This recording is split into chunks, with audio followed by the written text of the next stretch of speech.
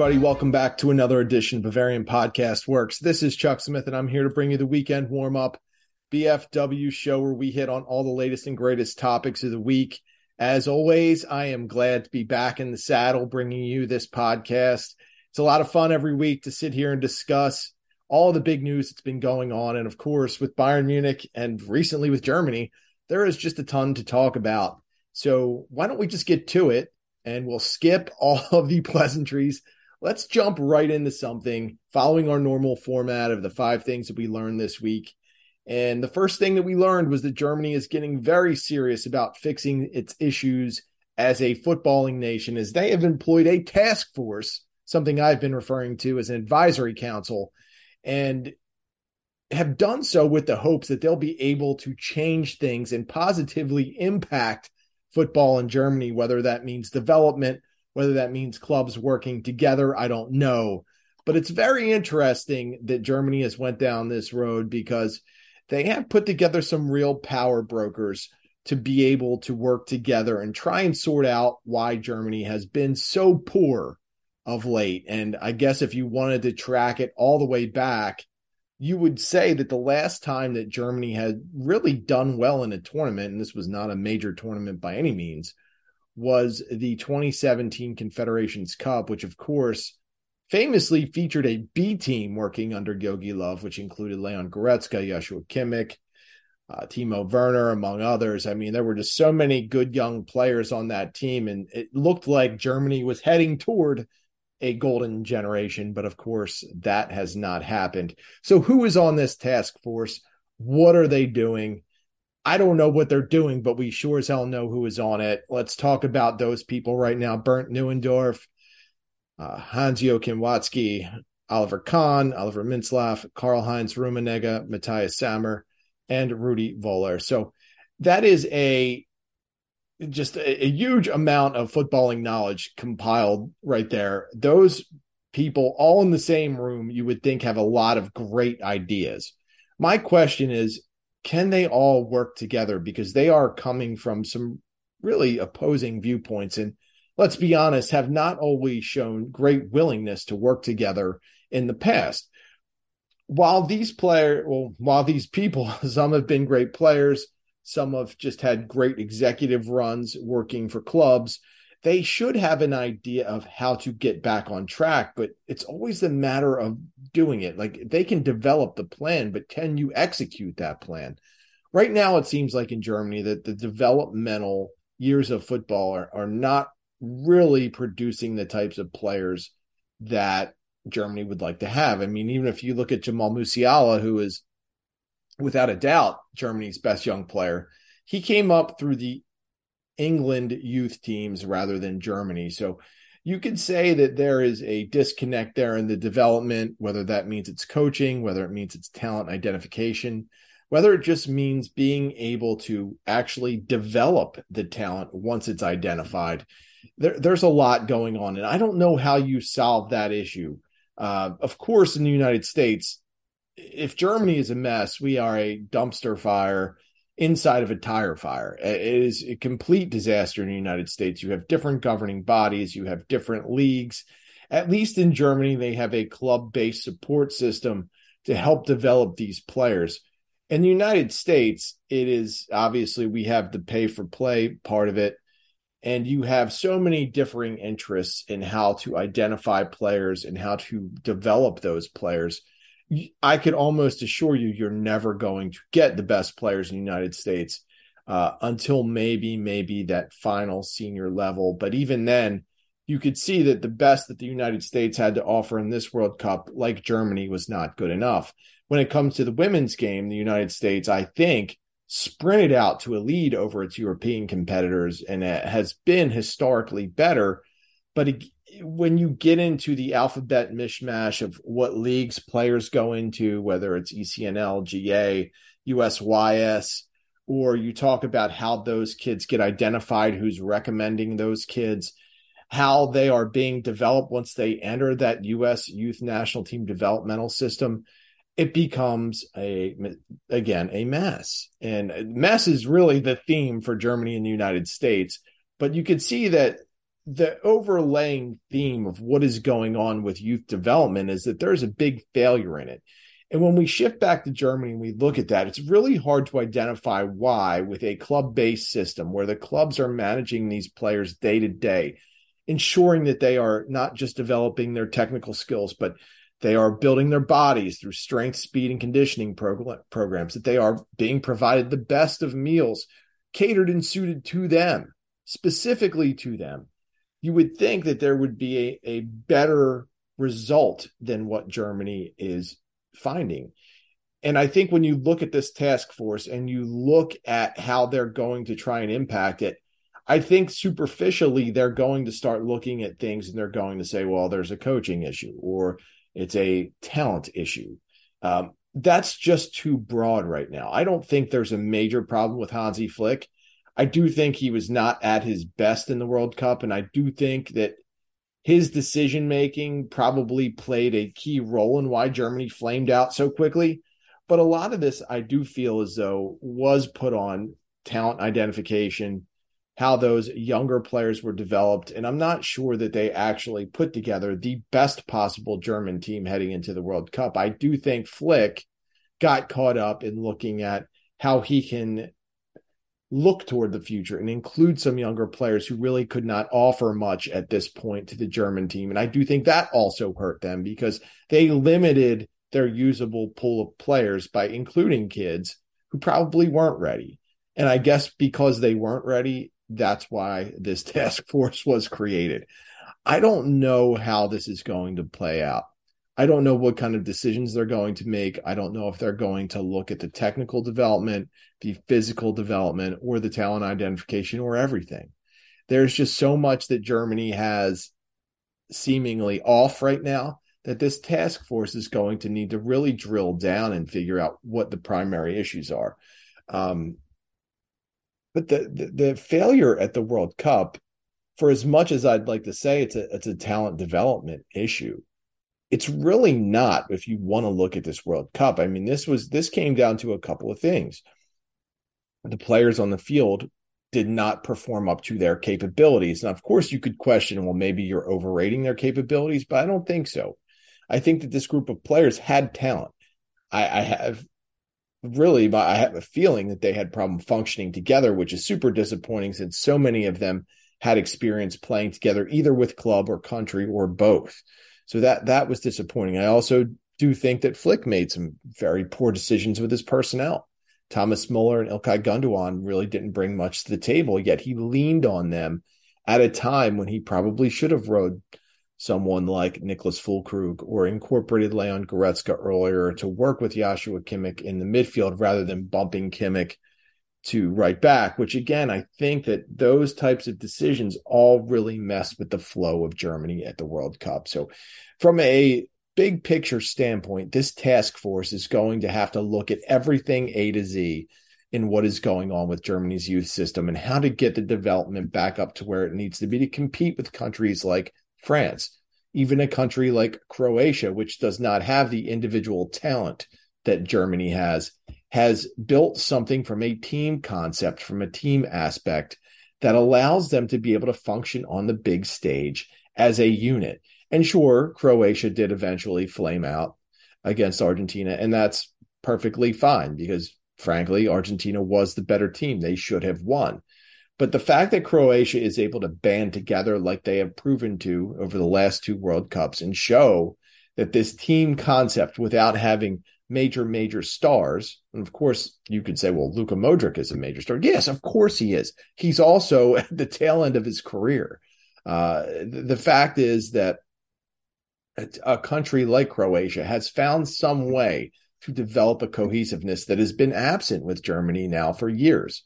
And I would argue it's been absent probably since about 2017, because that was the last time I saw a functioning German team look cohesive and actually looked like they were on the same page. Now, when Flick took over, I really was confident that he was going to be able to manage this in a way that he built that cohesion. And I think for a while he did. But something happened over the course of the last 6 to 8 months where after Flick had that good start, things started to fall apart piece by piece. I think some of it had to deal with Flick really wanting to use a player like Timo Werner and then Werner not being available. I think Flick had some ideas about things he wanted to do and ways he wanted to use players, but in the end, maybe felt a little bit too much loyalty to players like Thomas Muller and Ilkay Gundogan. Of course, Flick coached Muller at Bayern Munich, and Muller was nearly at his best under Flick.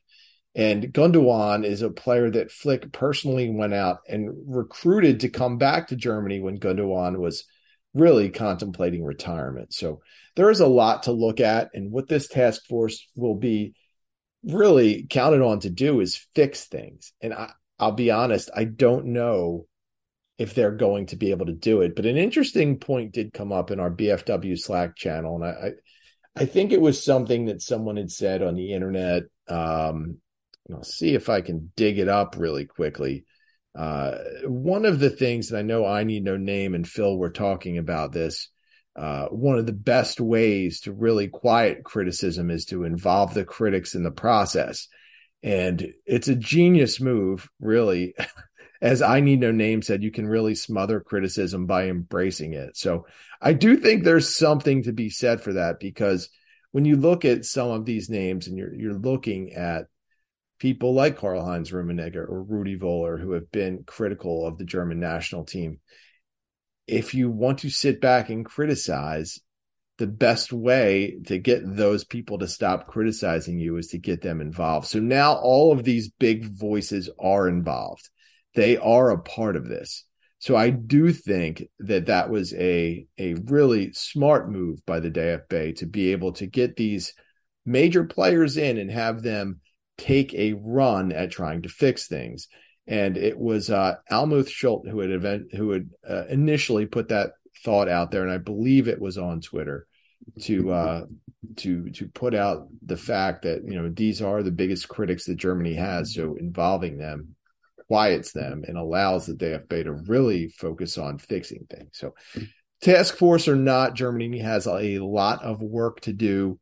We'll see how it goes. I'm very interested to see how it plays out, because Germany is at really a crossroads right now. They need to figure it out, because after 2 straight flameouts in the World Cup, it just has to be better. And I don't know that they know how to make it better at this point. And once this generation of Kimmich and Gnabry and Sané and Goretzka and Niklas Süle, when they start to age out, who is behind them? Because it's really bare when you look at the talent. Of course, you have Musiala, but there's not much else there. And that's what's scary, I think, for the DFB right now, is they're looking at their talent pool and they can't really target who's ready once the 2017 Confederations Cup generation moves on. And that is a problem. And that will clearly be something that BFW will be watching and monitoring in the months and years to come. The second thing that we learned this week is that there are some crazy transfer rumors going on out there revolving around Bayern Munich. The first of which we'll hit on really quickly is Konrad Laimer. Everything appears to be done with that deal now. What that means for some of the other players on the roster, you could go on and on about. I could go on and on for hours, really. But with Laimer, the two things that we really figured out this week, according to reports, were that, one, he's going to be offered a 5-year contract, which he's expected to sign. Or I should actually say he has verbally agreed upon a 5-year contract, which is a big commitment from Bayern Munich for a player who technically, as of right now, wouldn't even be considered a starter on this roster unless Julian Nagelsmann has yet another formational change up his sleeve. But the other thing that we saw was that Laimer is being considered for 3 positions, which is kind of weird, because when I think of Laimer and his skill set, I just picture a 6. But he's also being considered to play some minutes at the 8 and also as a backup right back, which to me, it just reeks of a break glass in case of emergency kind of move. I don't really think that they are looking at Laimer as a right back, but he is someone that can really deputize there if needed, if, say, there was an issue with Benjamin Pavard, if he's around, or Nusar Mazraoui or Josip Stanisic. I do think that Laimer is destined to be the 6th year. And I do think that it will have some ramifications for some starters on the roster right now. I just think Nagelsmann wants a certain type of player at the 6. Of course, if he plays there, you might be thinking, well, what happens with Kimmich? I think Kimmich's been angling for months now to play the 8 and get out of that deeper role and have a little more offensive part of his game show. And I think that's what's going to happen. So again, your immediate thoughts then, well, what happens to Leon Goretzka? We could go on for days about what's probably going to happen to Leon Goretzka, but I do think Leimer's being brought here for a reason, for a purpose, and I think that purpose is to be the starting 6 at Bayern Munich. One of the other rumors that we heard was that with Leimer's arrival, Marcel Sabitzer is pretty much gone. And that's unfortunate because Sabitzer's been really good this year. I think he was a player who got off to a bad start at Bayern Munich last season. I think the change from RB Leipzig to Bayern Munich really didn't suit him well initially. I think it was a lot to take. My theory has always been that it's exceptionally hard to go from being the man for one club to being an afterthought for another. It's one, mentally draining because you want to be out on the field, you want to play, you want to perform, and you're not getting that opportunity. And two, I do think that Sabitzer changing at the time and he changed, it was just really kind of upsetting to his routine, and it took him a while to get used to it. Even though it was a move that he wanted to make, there is the whole life adjustment of having to move to a different city, having to potentially be away from your family for stretches, and having to work things out that way. It can be really upsetting and discomforting for some players, and I do think that that also hit Sabitzer pretty hard as well. But it would be a shame to see him leave after just 2 seasons because I think he had finally figured it out. He was getting into a pretty consistent role. And unfortunately for him, he has been caught up in this mix where Joshua Kimmich and Leon Goretzka have been the starters and he's kind of been the third wheel. Luckily, he's had some stretches where Kimmich has been out or Goretzka's been out. And when I say luckily, I just mean for Sabitzer's playing time, not for the greater Bayern Munich cause. Sabitzer has really taken advantage of his opportunities this season. So to me, he had shown that he is a very capable player, that he is still a starting level player for sure. I think he's exceptional. But that where he's going to have to go to show his talents from this point forward, it looks like he's going to have to leave Bayern Munich to do that. And I would expect that he leaves this summer. I don't think there's any chance that he moves on this winter just from a depth issue. I don't think Bayern Munich trusts Ryan Gravenberch right now to fulfill any type of central midfield role. In fact, we know that he's really being considered as a backup attacking midfielder at this point, which tells us pretty much all we need to know about what Bayern thinks of his defensive ability right now. So Gravenberch moving to back up the 10 certainly would require Sabitzer to stay in place this season. One of the other rumors that we heard was kind of crazy, that Bayern Munich was worried about Harry Kane's cost, which of course he's not going to be cheap, and that they would consider going after Manchester United's Marcus Rashford as a potential replacement for Kane in the transfer sweepstakes. I don't know if I buy it. It's nothing against Rashford. He's a fine player, definitely a capable player. I don't know if Bayern looks at him and sees him as the type of 9 that they need to run whatever formation that Nagelsmann wants to run. Of course, Rashford has some great quality. He showed that in the World Cup. Harry Kane to me is more of a true 9. And while I do have some questions about how Kane would fit, he's a good enough player to make it all work. It's just, again, you're worried about his age because, he will be entering his 30s and he is a player with a decent amount of mileage on him as well. That said, I think Bayern would be crazy not to go after him if he is affordable. I just really question if Bayern would pull the trigger on what could be a high 8-figure, low 9-figure transfer fee request from Tottenham Hotspur. I can't see it, to be honest with you. So the Rashford over Kane deal, I think, was kind of funny, but I don't really think there's much legitimacy to it. Although I've been wrong before, as you can all attest to. So maybe there actually is something in the work there. The third thing that we learned this week is that replacing Manuel Neuer after his broken leg is going to be exceptionally hard for a variety of reasons, and we can quickly skim through them now. If you want to look at the immediate thought that Bayern Munich had, and that might have been to check out what kind of transfers they could make in January to give them a solid number 1 keeper. Most of them have been ruled out at this point. Dominik Livakovic had a great World Cup for Croatia. Yeah, Dinamo Zagreb goalkeeper has just been, well, not has been, he was exceptional during the tournament. He was great.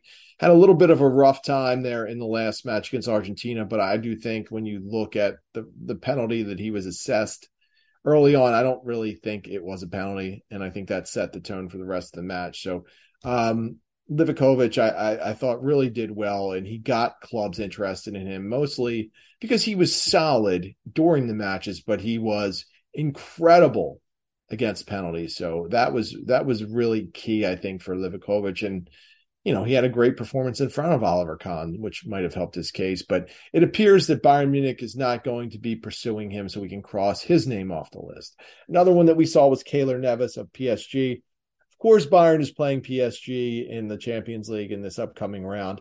There is zero shot that PSG is going to help out Bayern Munich at this point.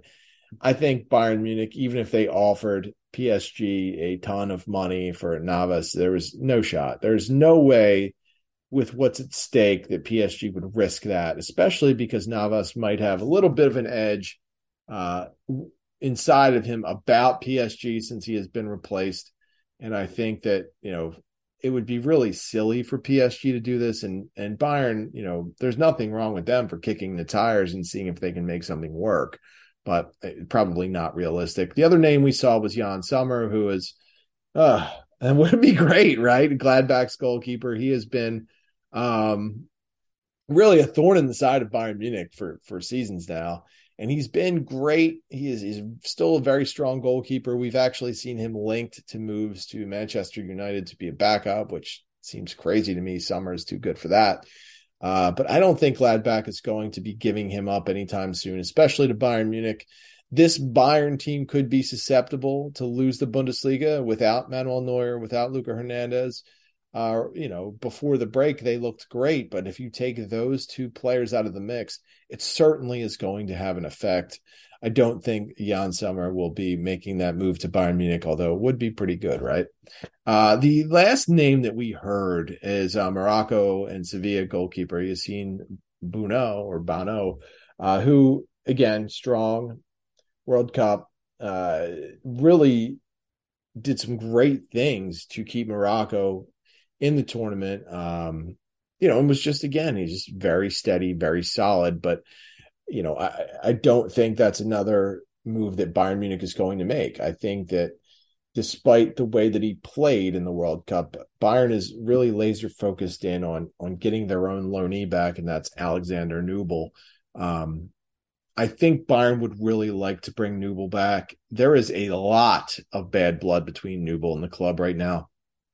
Something has clearly went on with Nubel, his interactions with Neuer, his interactions with goalkeeper coach Tony Tapalovic, who seems to be that seems to be one of the major issues there, is this whole trifecta of Nubel, Tapalovic, and Neuer. There's something going on that did not sync well with Nubel, and he seems to be very resentful of working with Bayern Munich's goalkeeper coach, and also just even being around the team if Neuer's around. So it's very odd. Something tells me there's a big backstory to this that none of us know about. I don't think that Nubel is just really trying to put the brakes on this move because he's, posturing for some kind of guarantee about a starting role in the future or something like that. I think there's some legitimate issue or legitimate beef there. And the fact is, it might be so important to Nubel that he might not agree to come back. And if he doesn't do that, what Bayern would be left with is looking at Sven Ulreich. And listen, Sven Ulreich is a very good goalkeeper. He is the perfect player to back up Manuel Neuer when Neuer is healthy. Problem is, over the course of starting and the longer that Ulreich plays, there could be some issues with his consistency. And again, that's why he's been a good quality backup keeper for the majority of his career, because he is that good at stepping in and filling in and being able to do things on short notice. How he can maintain his consistency and focus while being the starter for the entire Rückrunde could be, well, it's not could be, it will be integral to what Bayern Munich can do in the Champions League. And if they can even go forward and win the Bundesliga or DFB Pokal. I'm a big fan of Ulreich. I think that he does a tremendous job. I do think that Bayern is right to at least be a little concerned about how he'll hold up in the coming months and weeks. He's also been banged up at times in his career. So, if you want to ride with Ulreich, you have to accept the fact that right now your backup is Johannes Schenk, who is a very young player, and who knows if he's ready for the type of bright lights that he would face if he gets called upon to play a Champions League match or a DFB Pokal match or even an important Bundesliga match. The goalkeeper situation for Bayern Munich is incredibly difficult to handicap right now, because you couldn't really call what's going to happen, because Nubel really is showing that he might not want to come back. The transfer targets don't really appear to be realistic at this point, or Bayern has already said they're not interested in some of them. It's going to be very difficult. And as I've talked about many times, Julian Nagelsmann is going to be facing a very big test in how he handles this. I know a lot of fans right now are pointing out that Nagelsmann really should be given the chance, because he should be given the benefit of the doubt, given the two catastrophic injuries that have happened during this World Cup break. I don't know how much patience Bayern has. I do think that Nagelsmann, and I've written this, I do think that he will get through this season no matter what happens, even if they flame out in the Champions League, they lose the Bundesliga and get knocked out of the Pokal. I think he has bought himself one more year.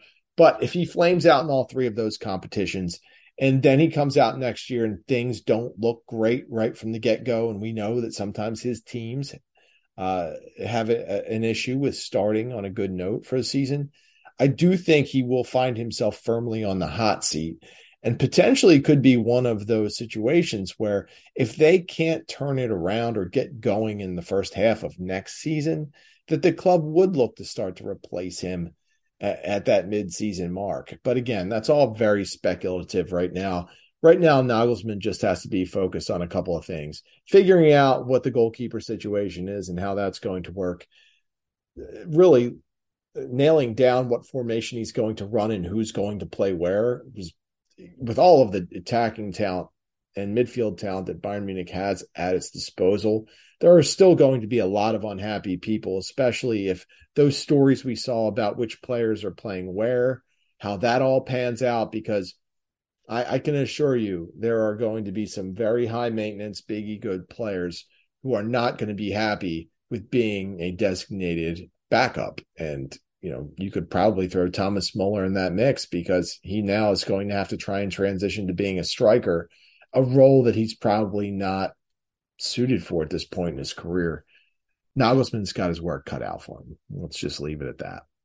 The fourth thing that we learned this week is that the injury to Luca Hernandez has created just a lot of craziness. And whether you're talking about how that's all going to work on the back line, or whether you're just looking at his potential contract negotiations, there's a lot going on. One of the stories we saw this week is that Bayern Munich is considering offering Hernandez a proposal that includes injury clauses that we can assume would either knock down his salary or void years or something like that if Hernandez has major injuries. If I'm a player, I would probably be a little turned off by the notion of some kind of injury clause within a contract, because it would tell me that the club might not have 100% faith that I'm going to recover and that I'm going to be able to come back at my previous form. And I think there's a justification for Bayern Munich to think that Hernandez might have some issues regaining his acceleration, that quickness, that burst, and also that top speed. He's always been a bit injury prone, a bit brittle, but now he's, again, a guy in his 20s. He's not really old, but he's picking up a lot of mileage for someone his age. He's had a lot of injuries. How does he come back from something like this, just a major knee injury? It's very doubtful to me that he's going to come back and have that immediate burst that he had prior to the injury. I mean, he was one of the quickest defenders you could find, especially a center back, if you're talking about covering the distance from 0 to 10 yards. After that, I'm sure his speed fades off, but that initial burst that Hernandez had is really what made him a special player. He was a weapon at center back because he had that quickness and that catch-up ability, and also the physicality for someone who's not that big of a guy. He was able to play physical because he was strong, even though he's not, say, one of these, Matthias de Ligt center backs who's 6'3", 6'4", tipping the scales over 200 pounds. Hernandez is a smaller guy, relied on his quickness, his guile, but he did have strength. And will he have the same type of strength if his legs do not recover the same way after this knee injury? I don't know, but I do think that Bayern Munich is skating on some thin ice by thinking about including these types of clauses in his contract, because I don't think that other clubs, if they were looking at Hernandez, would be thinking about adding these types of clauses into his contract.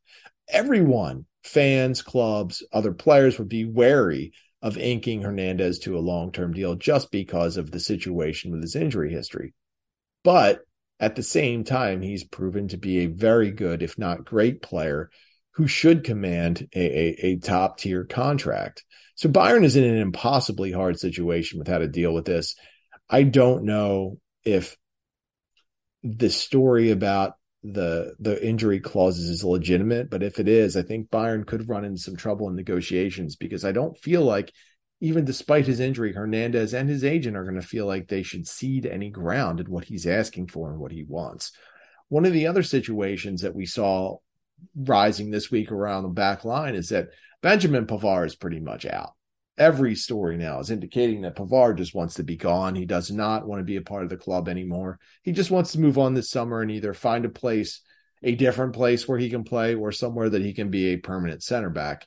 One or the other, it just sounds like he wants out. He's had his fill. And of course, if you've seen some of his antics with the French national team, he has pissed off teammates, coaches, really fallen out of favor there as well. So I don't know if this is a Pavard attitude issue or if his performance is dropping. All I know is that in the Hinrunde, he looked very good for Bayern Munich. So I was shocked that he went into the French national team and kind of did what he did and fell out of favor there. The interesting part of the story is that the Bayern Munich coaches don't want Pavard to leave because, one, he's very versatile. He's a very good right back, a starting caliber right back. And he's been that way. I mean, he's been a starter for how long now at Bayern Munich there? But he's also a very good center back. I mean, it just amazes me that at this point, Pavard is going through some of the things that he's going through, and it seems all self-inflicted and attitude-based, really. Some coaches seem to love Pavard. Others, like Didier Deschamps, has not. He is right now not a big fan of Benjamin Pavard. But there are assistant coaches on the French national team who are sticking up for Pavard. Of course, we're seeing this story about Bayern Munich's coaches really wanting to retain him. It just doesn't look like it's possible. There's something going on with Pavard, and whether it's just him just being generally unhappy or just generally just being ready to move on and try something different, it appears that he will be gone and that there will be a big void for Bayern Munich to fill.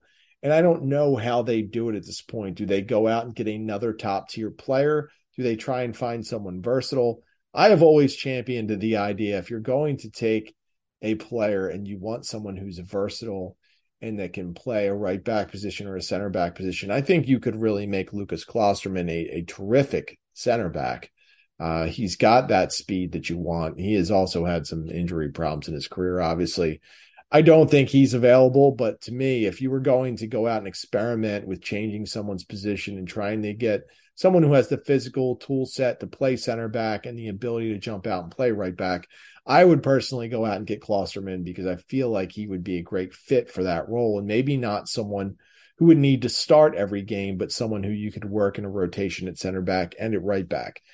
But I guess that's all forward thinking at this point, because Pavard has not officially left yet, but it does appear that his days playing for Bayern Munich are numbered. So we'll be following that one. I mean, this is really going to kick off after the World Cup ends. I think we're going to see a lot of transfer news, a lot of player negotiation stuff. I think that's all going to start to come public. Bayern Munich cannot afford to let a player like Pavard walk away for free. So I don't anticipate that they will be housing him next season just, allowing him to enter his walk year of a contract, showing his talent and ability. I think that they know they have to sell him off next summer, and there's not going to be any way they're going to be able to change his mind, even with a huge offer or the promises of playing center back at this point. It just seems like he's made his mind up and he is ready to move on. Finally, the last thing that we learned this week is that the second half of this season is going to be a huge test for Julian Nagelsmann. And I touched on this a little bit earlier, but Nagelsmann's got a lot going on. He's already experienced a fair amount of players griping about their playing time and roles.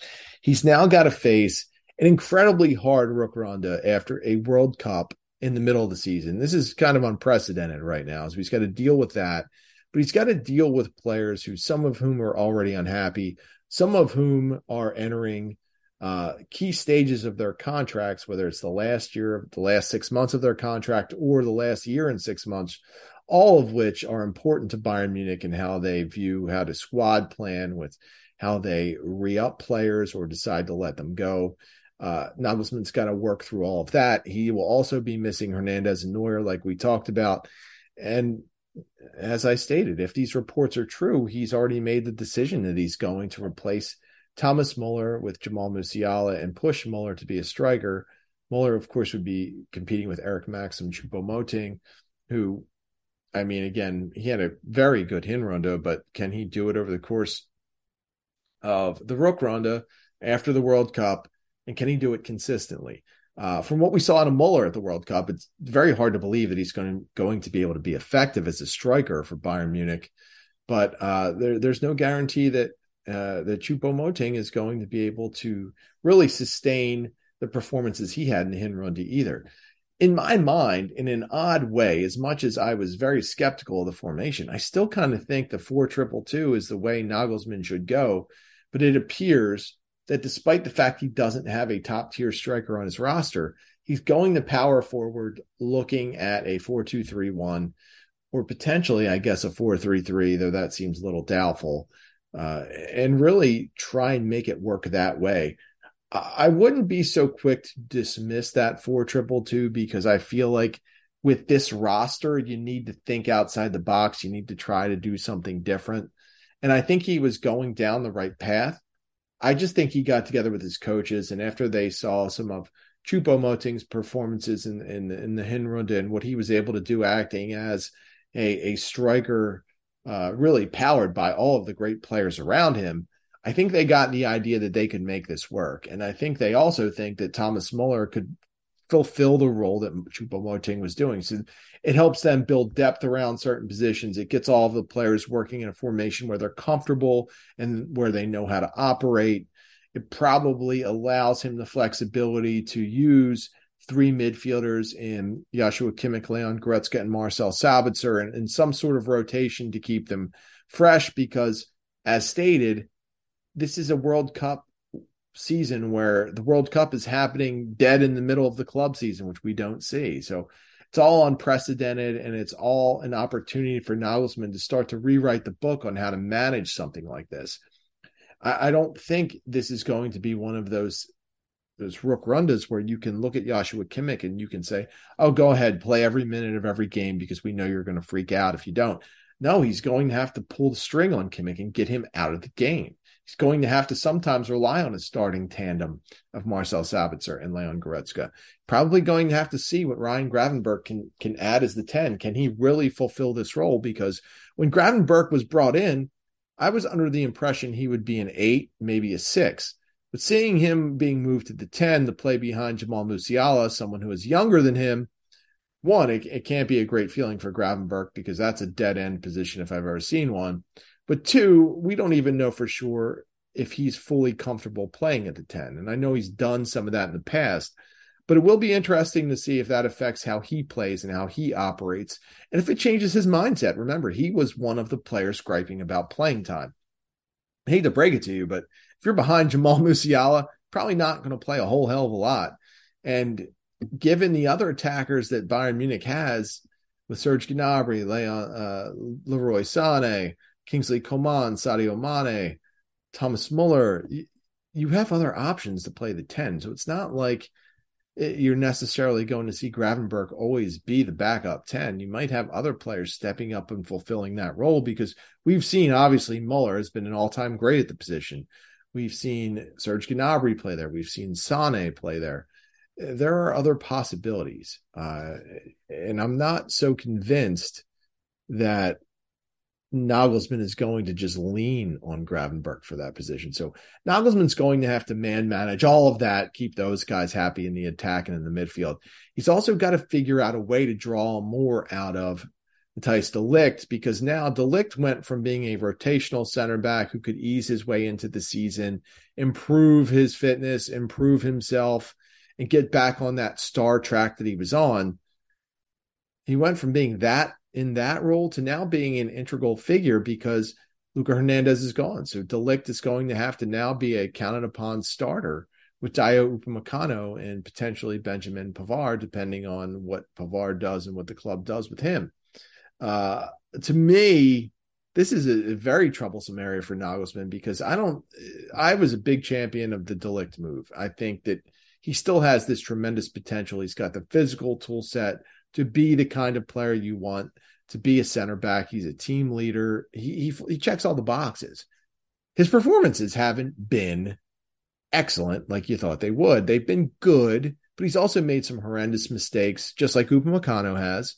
And to me, while Hernandez might not be as physically dominant as de Ligt or Upamecano, Hernandez was the best defender that the team had at center back in the first half of the season.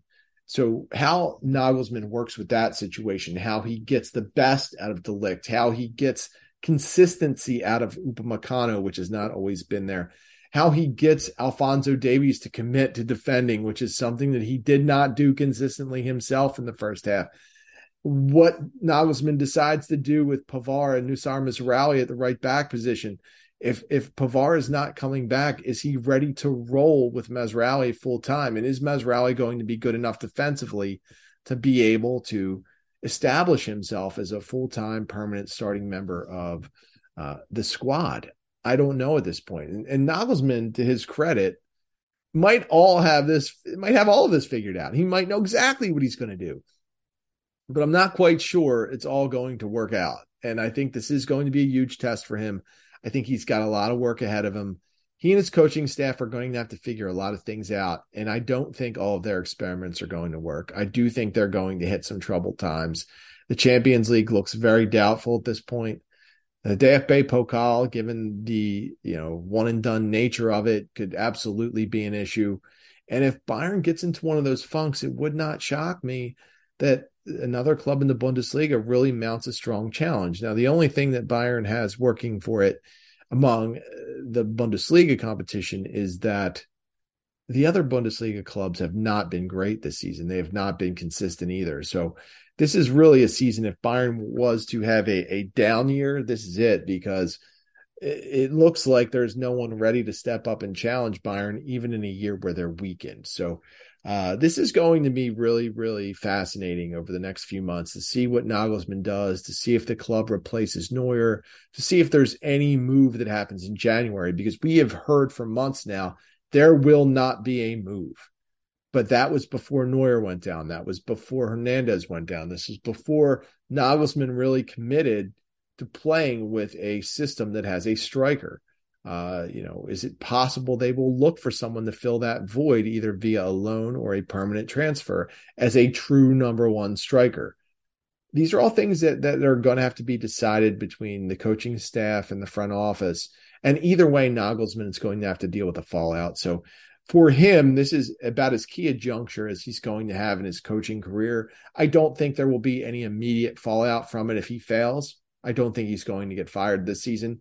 But I do think that if he is not successful, he will firmly put himself on that hot seat for next year. And if he can't get off to a good start next season, if he's got players griping, it all could snowball into something that really does not work out well for him by mid-season next year. So we will follow that. I am not super hopeful about how this second half will go. I do think Bayern could still win the Bundesliga. I think that the Pokal is doable. I don't think the Champions League is a realistic goal at this point. I would love to be wrong about that, but it just seems like there are a lot of issues right now that the team has to work through, and that personnel-wise, they're going to have a lot of trouble. One, just getting past PSG, but then two, looking at the rest of the field, I'm not sure how they would really match up at this stage with some of those other teams. So, Julian Nagelsmann, you have a lot of work ahead of you. So I hope your vacation in New York City has gone well, because you have quite a bit to do once you get back to Bavaria. As far as the entertainment rundown goes, as I've stated a million times, I am fully slacking on watching anything at this point in favor of actually getting some sleep for once. So I will get back on it, and I will have some things to discuss. I am a terrible, terrible watcher right now. I will say that. That's why I could never really be an entertainment reviewer, because at this point, between all the stuff that I'm involved in on the site, at work, and with my kids and all of that, I just don't have a lot of time to watch shows at this point. But I do look forward to diving into some of those ones I've been waiting on. And I'll be honest, this is a really poor admission. I really can't find my iPad either. Like, we had hid it, I think, from my younger daughter, because she was always just watching random stuff on Netflix. I think she watched Stranger Things maybe 2 times, maybe 2.5. And we were like, dude, we have to hide this iPad, because she's just becoming obsessed with watching this show. And now, whichever one of us hid that iPad, we can't find it. So, and I'll be honest, that's probably limited my viewing as well. So there's a good, honest admission for you on why my TV watching has been slacking. So I hope you appreciate that. If you're a parent, I'm sure you know the pain of kids with electronics. And while I do consider myself one of the old school people who really does limit my kids with that, it's tough if they're really into something and they're enjoying it. It's, and it's one of those things where sometimes as a parent, you have to make a tough call and tell them to cut it out. But then you do something stupid, like you or your wife hiding your iPad and no one can find it. And I'm sure it'll show up in 20 years somewhere. But anyway, that's all I got for this week. Thanks again for listening. I enjoy hooking up every week for this show. You can always get me at the Barrel Blog on Twitter. You can get the site at Bavarian FB Works. You can get our tweetmeister, Tommy Adams, at TommyAdams71. You might want to check his Instagram account out, because he's also a serial poster there as well. And you can get I Need No Name, BFW INNN. He's always a pleasure to have on the site and on the podcast. I do think we have something special coming up next week that I'm working on for a special edition of the podcast. Hopefully that comes through and we can talk about that in the middle of next week. But thanks again for listening. Have a couple of beers on me this weekend. Enjoyed the World Cup finale, even though I think it's going to be insufferable between France and Argentina. But I know it's a big event every 4 years. And even though I'm kind of downplaying it, I'll be watching. I just encourage you all to have fun this weekend, enjoy things. We've got a couple of weeks until Bayern starts back up, but we will be here at BFW, either on the site or on the podcast, keeping you going, giving you all the news you need. Have a great weekend. We will see you next time.